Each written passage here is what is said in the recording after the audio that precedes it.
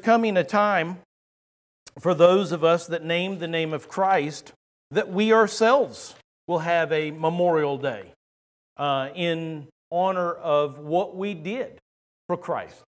It's called the Bema Seat of Christ. It's called the Judgment Seat of Christ.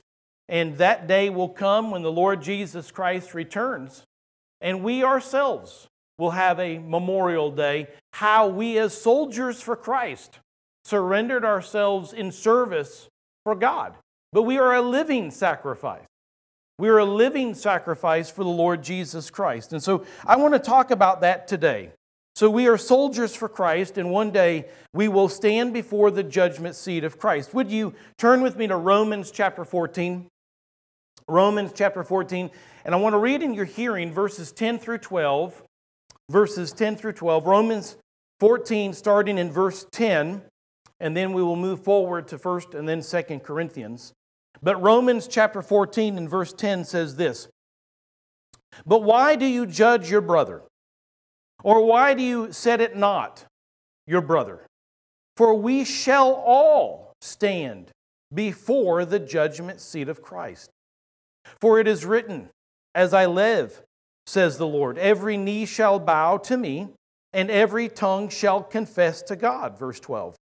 So then every one of us shall give an account of himself to God. And so we see an occurrence here in the Scripture talking about the judgment seat of Christ. Or if you'll know in the Greek, it's the Bema seat. It's the Bema seat. Turn with me to 1 Corinthians chapter 3. 1 Corinthians chapter 3 and verses 12 through 15. 1 Corinthians 3, verses 12 through 15. Well, not the Bema seat of Christ is not mentioned here. We understand in context what is.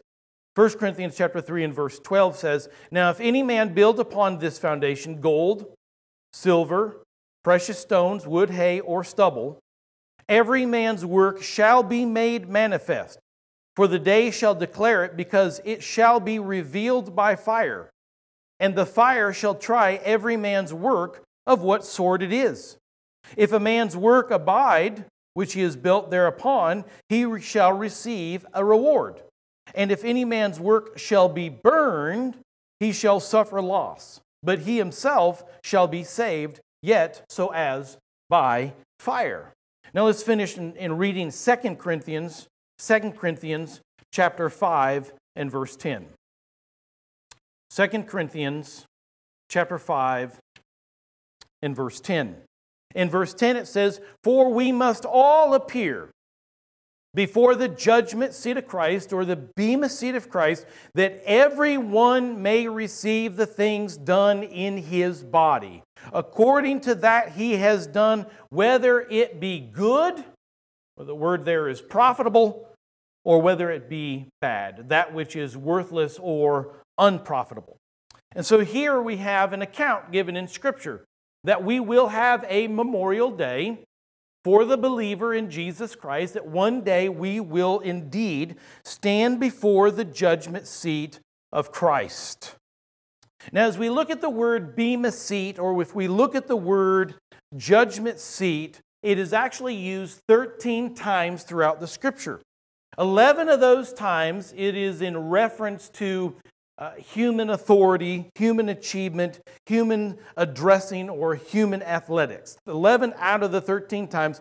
2 times it refers to the judgment seat of Christ, and we read both of those, one in Romans 14 and the second in 2 Corinthians chapter 5. So when it comes to the human seat of judgment, just to give you a couple of examples of that, how this word is used in the Scripture, let's look at that. We see human authority found in Acts chapter 25. So turn with me there quickly. Acts chapter 25, and I want to read to you verse 6 and verse 17. And when he had tarried among them more than 10 days, he went down to Caesarea, and the next day, sitting on the judgment seat, commanded Paul to be brought. Let's read verse 17. Therefore, when they were come, here, without any delay, on the morrow, I sat on the judgment seat and commanded the man to be brought forth. So in this case, as we see the term or the phrase or the word used for bema seat or judgment seat, it is used in human authority. Human authority. And we understand that this human authority or this judgment seat in humanity, it is limited or it is temporary. Secondly, not only is it human authority, but also it's used with civil accountability. Civil accountability. Keep your space there in Acts chapter 25, but go back with me just a few verses to verses 10 and 12. Verses 10 and 12 of Acts chapter 25. It says in verse 10, "Then said Paul, I stand at Caesar's judgment seat, where I ought to be judged. To the Jews have I done nothing wrong, as you very well know." And then verses 11 and 12. "For if I be an offender or have committed anything worthy of death, I refuse not to die. But if there be none of these things whereof these accuse me, no man may deliver me to them. I appeal to Caesar." Then Festus, when he had conferred with the council, answered, "Have you appealed to Caesar you shall go." So the word here for bema seat or judgment seat is used in the sense of human authority, civil accountability, but then thirdly, as an opportunity to address others. Let's look at that. Acts chapter 12 and verse 21. Acts chapter 12 and verse 21. Acts 12 and verse 21. In verse 21 it says this, "And upon a set day Herod, arrayed in royal apparel, sat upon his throne and made an oration to them." In verse 21, verses 22 and 23, "And the people gave a shout, saying, It is the voice of a God and not of a man. And immediately the angel of the Lord smote him, because he gave not God the glory, and he was eaten of worms and gave up the ghost." And so we see in verse 21, okay, an opportunity to address the people. Now in this case, this gentleman here took the glory of God for himself, and God judged him. Fourthly, it's an opportunity for there to be seen of human authority, human accountability, to address others. But then fourthly, we'll see throughout the Scriptures and really historical accounts, the bema seat was a position to be used to gauge and to judge those who were in the Olympics or those that ran races and did such other things as that. So athletic games. During games, an athletic person, they would be judged if they broke the rules or if they did the right thing, and they were held accountable and such when it came to athletic capability. And so what we see here is the term bema seat or judgment seat is used in a human perspective, but it's also used, and we'll look at this in just a moment, in a heavenly understanding. In a heavenly understanding. Years ago, and I don't know if you would believe this or not, but I actually ran track, and I loved running. Absolutely loved it. That's probably why my knees cracked today, beyond other things. But I used to run track, and I remember one particular time, matter of fact, I was going to bring, and I forgot to bring it over this morning. I was so proud of Anna this last soccer season. She earned her letter. And so I went into the back of my closet and I pulled out my Leatherman's jacket, my Letterman's jacket, and it had a big F on it. Okay, not for failure, for Flathead. I went to Flathead High School in Montana. Okay, I always used to have a friend. His friend used to say, "Fathead High School." No, it's Flathead, the Indian. Okay, so I got my F. Okay, not for failure, for Flathead. And so we were able to talk about it, and I pulled out my Letterman's jacket. I said, "Look at this is really cool." And we got this jacket, and we were just having fun with it. And I earned that by running races. I used to run the 100-yard dash and the 200. And one time, we were actually on we were heading to another location on the bus, and my coach looked up at me, and he said, "Mark," he said, "I need you to run the 400. The 400? I was like, you got to have stamina to do that. I'm just doing 100 and 200-yard dashes, right? And I'd never run the 400. The guy that normally runs the 400 was out that day because he was sick. And so I looked at my coach and I was like, well, coach, I know how to run the 100. You just, boom, you get out of the blocks and you go as fast as you can. You do the same thing with the 200. You don't slow down. You go 100%. But how do you run the 400 yard dash? And he said, well, this is how you do it. He said, when you come out of the blocks, you go 100% the first 100 yards.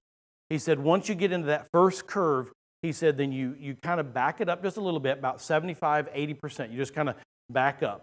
He said, and then the last 300, the last 2 and 300, that's what you do. Give it about 75, 80%. And then the last 100 yards, you just give it everything that you got. I was like, all right, I can do that. So it was me and one of my other teammates were in this race together, and there was probably 3 or 4 other guys, and we got down in the block. And I was telling the girls, I was like, man, when I got in the blocks, I was just so nervous. Like my arms were shaking, my legs were shaking, But man, when that gun went, it's just, the adrenaline just hit, boom! And I just come out of the blocks, and I ran the first 100 yards, just like what my coach said. 100 yards, just give it 100%, all you can give it. And then you just kind of back up a little bit, do 75, 80%. You want to reserve just a little bit left in the tank for that last 400. Well, when I backed off of that first 100 yards, my teammate just kept going. I mean, he just whoosh. And I was like, dude, I've already lost the race. He's just going to go, And there was this desire in me like a little hound dog just to go after him, Did I say little hound dog? A big hound dog. And to just kind of go after him. But I thought, okay, I got to listen to my coach. Got to listen to what he said. And so it's me, another gentleman. Everybody else had already fallen back by that time. We hit the 200, going around the curve of the 300. Before we got to the 300, this gentleman started petering out that was out in front of us. I mean, he was probably 50 yards out in front of us. He was spent. He was done. He was gassed. And I was like, I got a chance to win this. We come into the third corner, the 300 yards, and it was just me and another dude. We were coming around this corner, and if I just gave it a little bit, he would give it a little bit, and I'd give it a little bit more, and I'd take a step in front of him, he'd take a step, but we just kept going back, and it was just the last 100 yards, and I can see the ribbon right there, and I'm getting to the ribbon. I'm like, I'm not going to win this race. My mind flashed back in that moment to a race that I had lost probably that year, maybe the year before. There was a guy by the name of Casey Graham. I don't remember names very often, but when I do, it's because you've made an impact in my life. Usually negative, but sometimes positive. Okay, so Casey Graham, we were in a 100-yard dash, and I would beat him occasionally, but he usually just beat me, and I just could not win against this guy. But this day, he comes stumbling out of the blocks. I was like, I got it. Nobody else on our team can beat either me or Casey, but Casey would usually beat me. And I thought, I've got this. I've got this race. He stumbled at the blocks. No, I just coast in, right? Right before the finish line, I see out of the corner of my eye this gentleman creeping up on me. It's Casey! And right before the finish line, he put his head down like this, and he beat me by a darn half second. I was like, are you kidding me? I was so angry with myself. I thought I had it in the bag. Casey beat me again, even though he stumbled out of the blocks. And that thought popped in my mind. And so with going back to the 400-yard race, I'm sitting there, and I was like, I lost that race, and I lost because he put his head out. So we were literally nose to nose, chest to chest, and I just, right before the finish line, put my head down. I beat the dude. I've got the ribbon at home. I got it at home by 1/100th of a second. I beat him. And I was like, wow. And I remember standing there, and I didn't realize what was happening, but as they began to announce, the winners, and I won that particular race, they also announced that because we had played with inside the rules of the race, that I had won that particular day or was going to receive my letter. And I was like, really? I mean, I was so excited. I was going to get my F. I was going to get my F. I was going to get my Flathead High School letter F. It's not for fathead, and it's not for failure. It's for Flathead High School. What was that? Oh, okay. So I was excited, but I received that reward because we played according to the rules. I listened to the coach and not the impulses of my body. I learned from my failures, and that particular day was an exciting day in my life. And it was a day that I got rewarded. There is coming a day for the believer in Christ where we as well, just like the soldier that gave his life for this country, is remembered and memorialized. You and I will stand in the presence of Jesus Christ, and we will give an account for what we did and didn't do for the cause of Christ. So let's look at some of these verses this morning in light of that.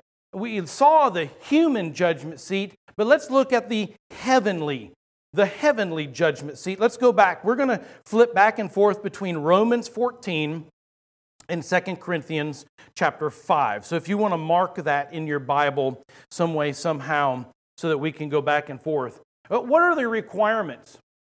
What are the requirements when it comes to being at the heavenly judgment seat? Well, it's found in Romans 14 and verse 10. He says again, Paul here, Romans 14 and verse 10, he says, "But why do you judge your brother? Or why do you set it not your brother? For we shall all stand before the judgment seat of Christ." Who's Paul's audience? It's a Christian, right? Paul says, we shall all stand. And so the emphasis there is on we. So Paul is saying, in order to win, in order to be part of this race, in order to stand at the bema seat of Jesus Christ, you must first be in the race. You must first know Jesus Christ as your personal Lord and Savior. You can't just come to a championship race and just say, you know what, I'm just going to put this uniform on and hop on the track and go. You've got to be part of the team. If you don't know Christ as your personal Lord and Savior, this is not the judgment seat that you'll be present at. Turn with me to the book of Revelation, Revelation chapter 20. Because every person will stand at a judgment seat. The question is, which one? But in Revelation chapter 20, in verse 11, it says this, "And I saw a great white throne, and him that sat on it, from whose face the earth and the heaven fled away, and there was found no place for them. And I saw the dead, small and great, stand before God. And the books were opened, and another book was opened, which is the book of life. And the dead were judged out of those things which were written in the books, according to their works. And the sea gave up the dead which were in it. And death and hell delivered up the dead which were in them, and they were judged, every man according to the works. And death and hell were cast into the lake of fire. This is the second death. And whosoever was not found written in the book of life was cast into the lake of fire." There's going to be a judgment for every single person. If you're a believer in Jesus Christ, you've repented of your sins, you put your faith in the finished work of Jesus Christ, you will stand at the judgment seat of Christ, where you will not give an account for your sin, but you will give an account for what you did for Christ. If you don't know Christ and you perish in your sin, you die in your sin, you'll go to the second judgment. And that is, or the other judgment I should say, and that is the Great White Throne, the GWT, the Great White Throne. Well, you will stand, okay? You will not be able to give an account to God because God is going to judge you on your sin, and you'll be cast into the lake of fire. And so how are we part of the heavenly judgment that Paul is talking about here in Romans and also in 2 Corinthians? You've got to know Jesus Christ as your personal Lord and Savior. Is there a time in your life that you gave your life to Jesus Christ? Is there a time in your life that you recognized and understood that you are a sinner, that you have violated God's law, you've lied, you've stolen, you've taken God's name in vain, you've dishonored your mother and father, you've committed idolatry, you've committed adultery, you've committed murder, either with your hands or with your heart? Is there a time that you violated God's law? You violated God's law. God, as a holy and righteous judge, has to judge you as a sinner and unfit and unworthy for eternal things with Him. 1 Corinthians is very clear. Those that are liars and thieves and whoremongers, and he goes on, he says, will not inherit the kingdom of God. So if you're not inheriting the kingdom of God, then we understand what the author is saying. You will not have an eternal place with Christ. You'll be cast into hell for all of eternity, where you will go to the other judgment found in Revelation chapter 20. And so we see the requirement found in Romans chapter 14 and verse 10. You must be part of the team. What team are we talking about? This team, the team that knows Christ, the team that's repented of their sins. And so that's the requirement.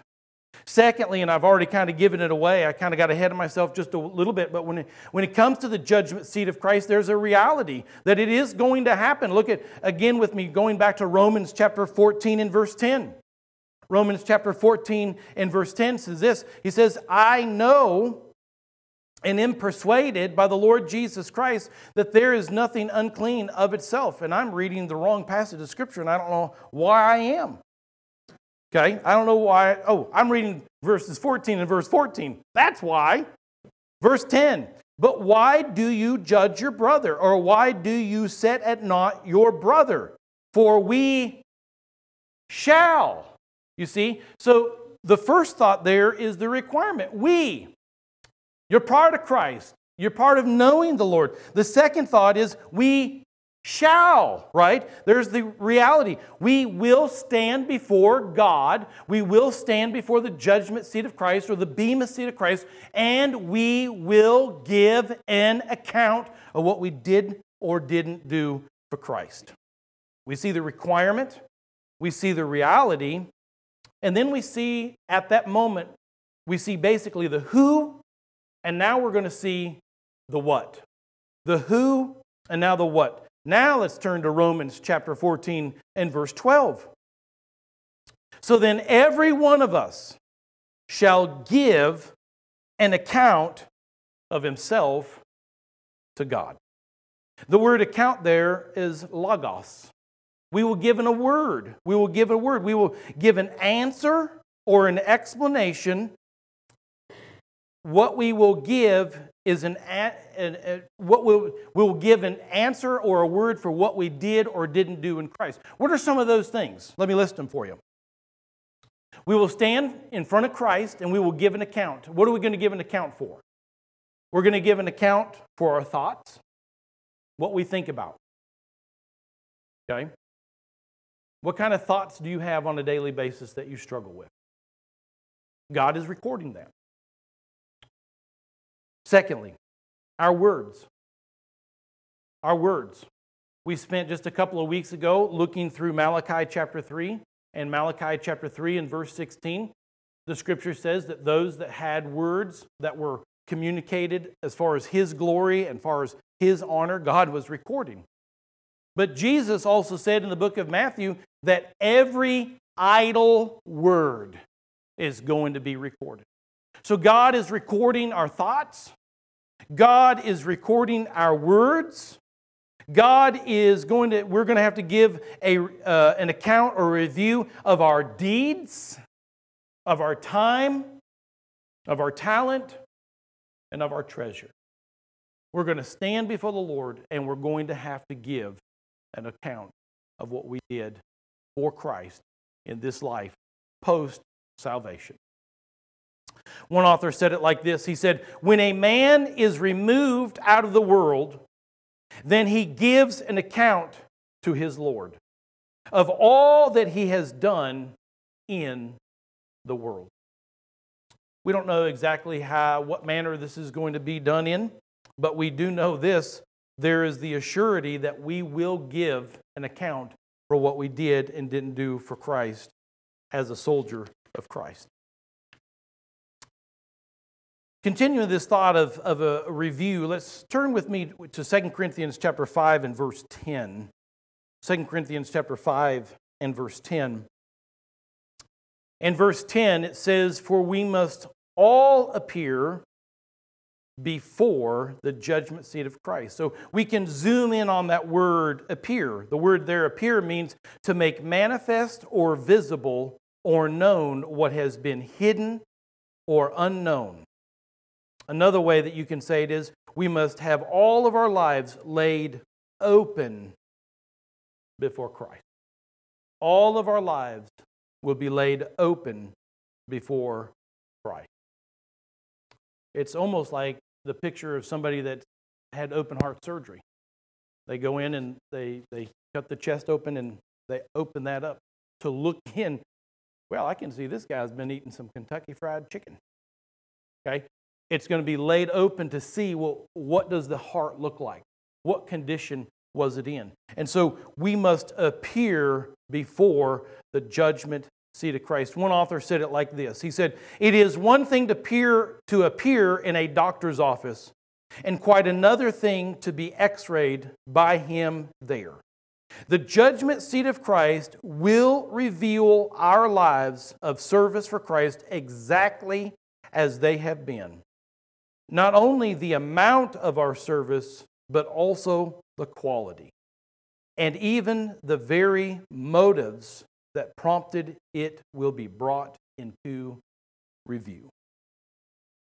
And so we see the who is going to be there. That's us, if you know Christ is Lord and Savior. You know now basically the what. Well, what's going to happen at the judgment seat of Christ? We're going to give an account. We're going to have to appear before the Lord to make manifest or visible that which was known or hidden or unknown. When I think about this, I guess that there can be probably two responses. Two responses to the fact that there is going to be this judgment seat of Christ. One, of fear. Man, I have, up to this point, not really lived my life for Christ the way that I should have. There's another response, and that is, when Jesus Christ returns, I want to give a joyful report to Christ for what I have done for Him. But at this judgment seat, after that which is reviewed, that which is gone over, that which we have appeared before Jesus Christ, the Lord Jesus Christ in all of His glory will then begin to distribute to those of us that have deserved them rewards. Go back with me to 2 Corinthians chapter 5 and verse 10. 2 Corinthians chapter 5 and verse 10, it says, "For we must all appear before the judgment seat of Christ, that every one may receive the things done in his body, according to that he has done, whether it be profitable or unprofitable. That which is of value and that has no value whatsoever." We will not suffer loss, ladies and gentlemen, in the sense that we're going to be judged for our sins. Our sins have already been judged as a believer in Jesus Christ. They were judged at the cross of Calvary in Christ Jesus. Our sins will not be reviewed here. What will be reviewed is what we did or didn't do for Christ, or what we did that was profitable for Christ, and that which was unprofitable, we will not receive a reward. Turn with me quickly as we look at this in 2 Timothy chapter 2 and verse 5. 2 Timothy chapter 2 and verse 5. In 2 Timothy chapter 2 and verse 5 it says this, "And if a man also strive for masteries, yet is he not crowned except he strive lawfully? The day that I won or received my letter, it was because I had played with inside the rules that were given to me." God is wanting us through the Holy Scripture to understand what rules He wants us to play by. And when we do that, we will receive a crown of glory. Let's review those quickly. What are we going to be judged on? Or what crowns will we receive? Okay. What crowns will we receive? Well, we won't turn to all of these passages of Scripture because we certainly don't have time. But the crowns that we will receive, number one, in 2 Timothy chapter 4 and verse 8, is the crown of righteousness. And this is crown that is given to us when we exhibit righteousness in our lives, not our righteousness, but the righteousness of Christ. 2 Timothy chapter 4 and verse 8. The second crown that we can strive for is the crown of life, found in James chapter 1 and verse 12. This crown is received when we overcome trial and temptation in our lives. So the crown of life, we've endured temptations. The third crown that we can receive is found in 1 Peter chapter 5 and verse 4. This is the crown of glory. This is given, at first I always believed this is only given to the faithful pastor. But the more that I've researched it, it is given to the faithful pastor. But I also believe it is given to all of those that have faithfully taught the Scriptures. Okay? And so the crown of glory. The fourth crown that we can receive is the crown again of life, found in Revelation chapter 2 and verse 10, otherwise known as the martyr's crown. If you gave your life in duty to Jesus Christ, there is a crown waiting for you. And then fifthly, it found in 1 Thessalonians chapter 2 and verse 19, we have the crown of rejoicing. The crown of rejoicing. Some people have called it the soul winner's crown. That when you've shared the glorious gospel of Jesus Christ, God is going to give you a crown. And so what do we have here? We've got 5 crowns that any person can receive by the Lord Jesus Christ. The crown of righteousness, the one that endures temptations, one who is a faithful teacher of all good things out of the Scriptures, the one who has given their life as a martyr to Jesus Christ, and the crown of rejoicing, the one who is attempting to share the gospel of Jesus Christ with the lost. And so we summarize that thought with this. What are we going to be judged on in light of these crowns? Number one, the Great Commission. Christian, when's the last time that you shared the glorious gospel of Jesus Christ with somebody? When's the last time that you intentionally went to somebody on your job site or in school or your neighbor and you shared the gospel of Jesus Christ with them? Christian, you and I are going to not only be judged on our Great Commission or how we shared the gospel of Jesus Christ, but also in our personal life when it comes to victory over sin. Victory over sin. But thirdly, we're going to be judged on the area of the control of our tongue. The Great Commission, victory over sin, and the control of our tongue. And so one day, as you are striving for the Lord Jesus Christ, we will stand before the judgment seat of Christ. It'll be a day of remembrance, won't it? We will go back, and Christ is going to review our lives. And He's going to cast that which is worthless away. And He's going to keep that which is honoring to Him. And then He'll give us a crown of righteousness. One thing I always loved about Awana. You go back to the Cubby days, and you got your little vest. And on that little vest, you had a crown. Do you remember that before they changed it at all? And on that little crown, you could earn little gems, and you could put the little gems inside there as you're memorizing Scripture and doing Christian services and attending services and that kind of thing. And you could fill that crown up. And I think it was a really beautiful picture for our young people to see, hey, as I serve Christ, I get an eternal reward. It's really a beautiful picture. But that's literally what is happening in eternity right now. We have crowns that we can earn by striving lawfully to do what Christ has called us to do. And in that moment, we will cast those crowns back to Christ because He's worthy of our glory. So in closing, in that moment, I just want you to just take a moment and just think about these 3 things in closing.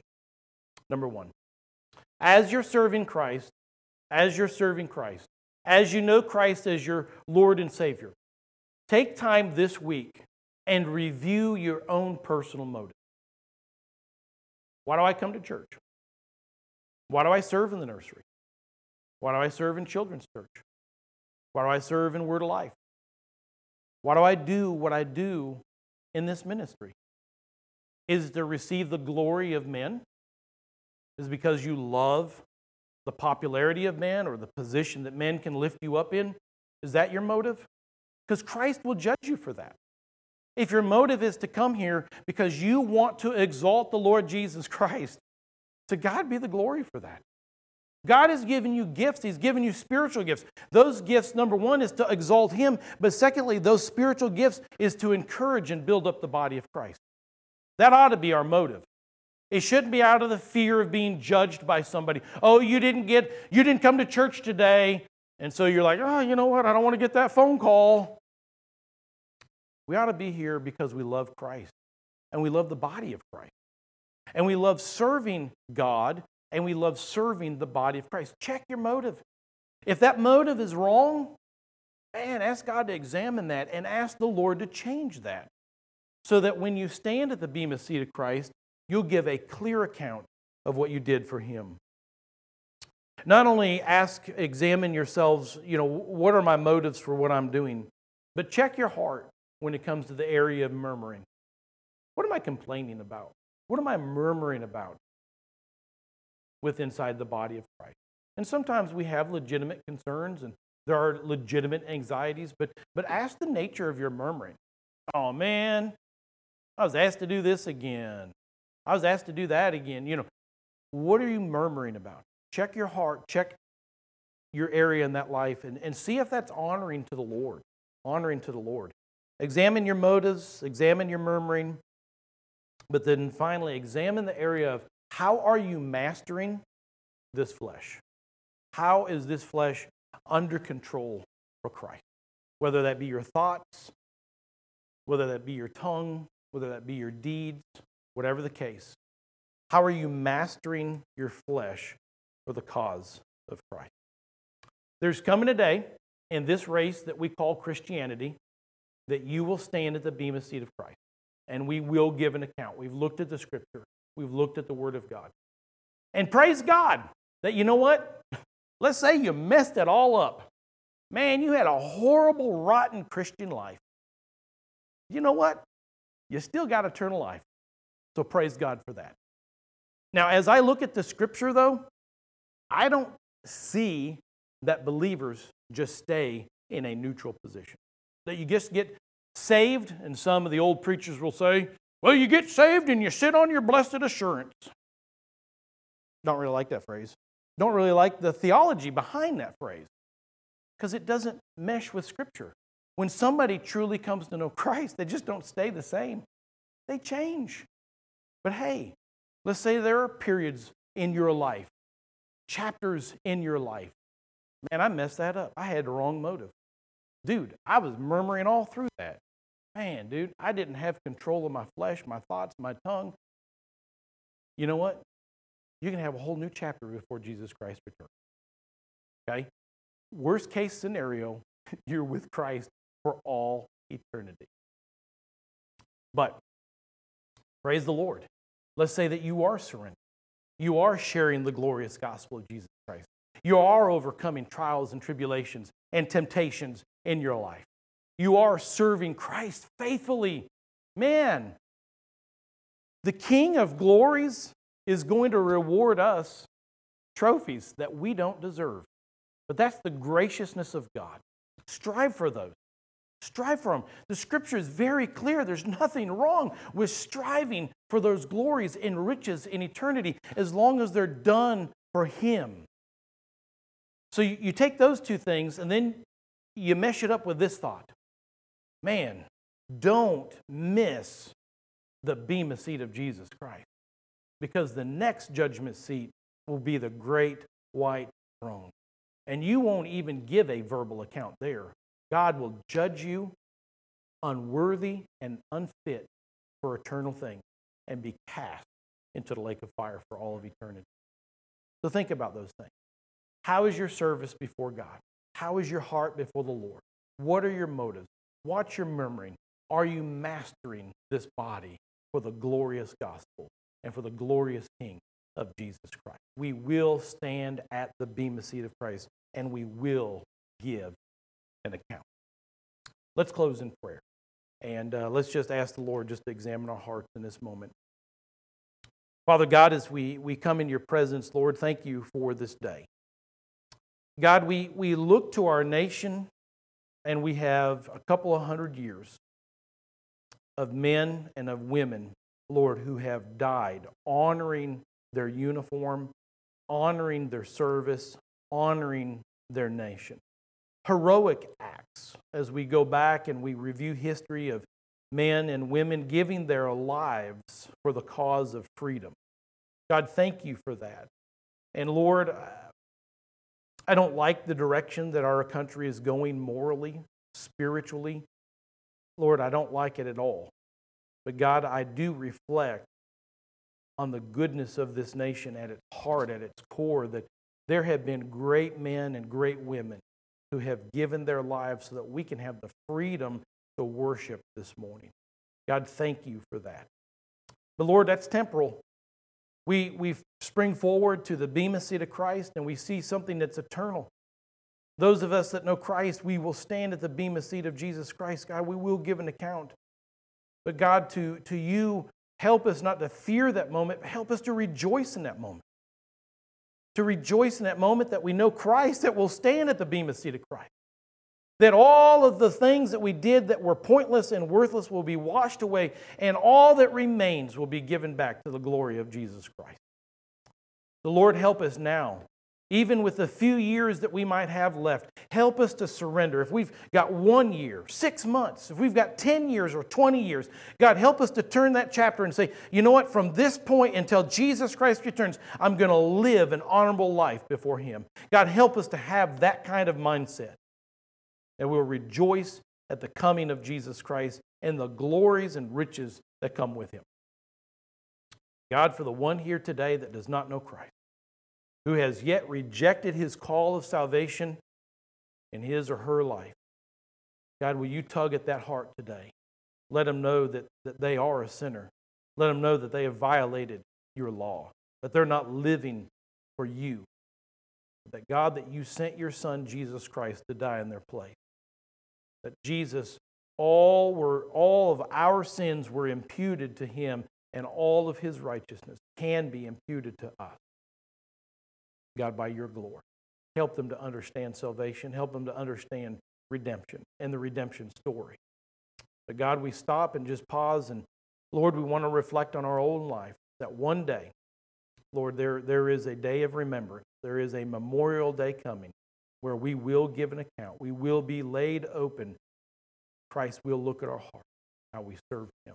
God, help us today to change if we need to change. Help us to rejoice, God, if we're serving Him with all our heart, mind, and soul. God, we love you. We thank you. In Jesus' name, amen. Well, God bless you guys. I hope that you have a wonderful Memorial Day together with your family. And Lord willing, I guess we will see you next Sunday. No Wednesday service. Have a great day, guys.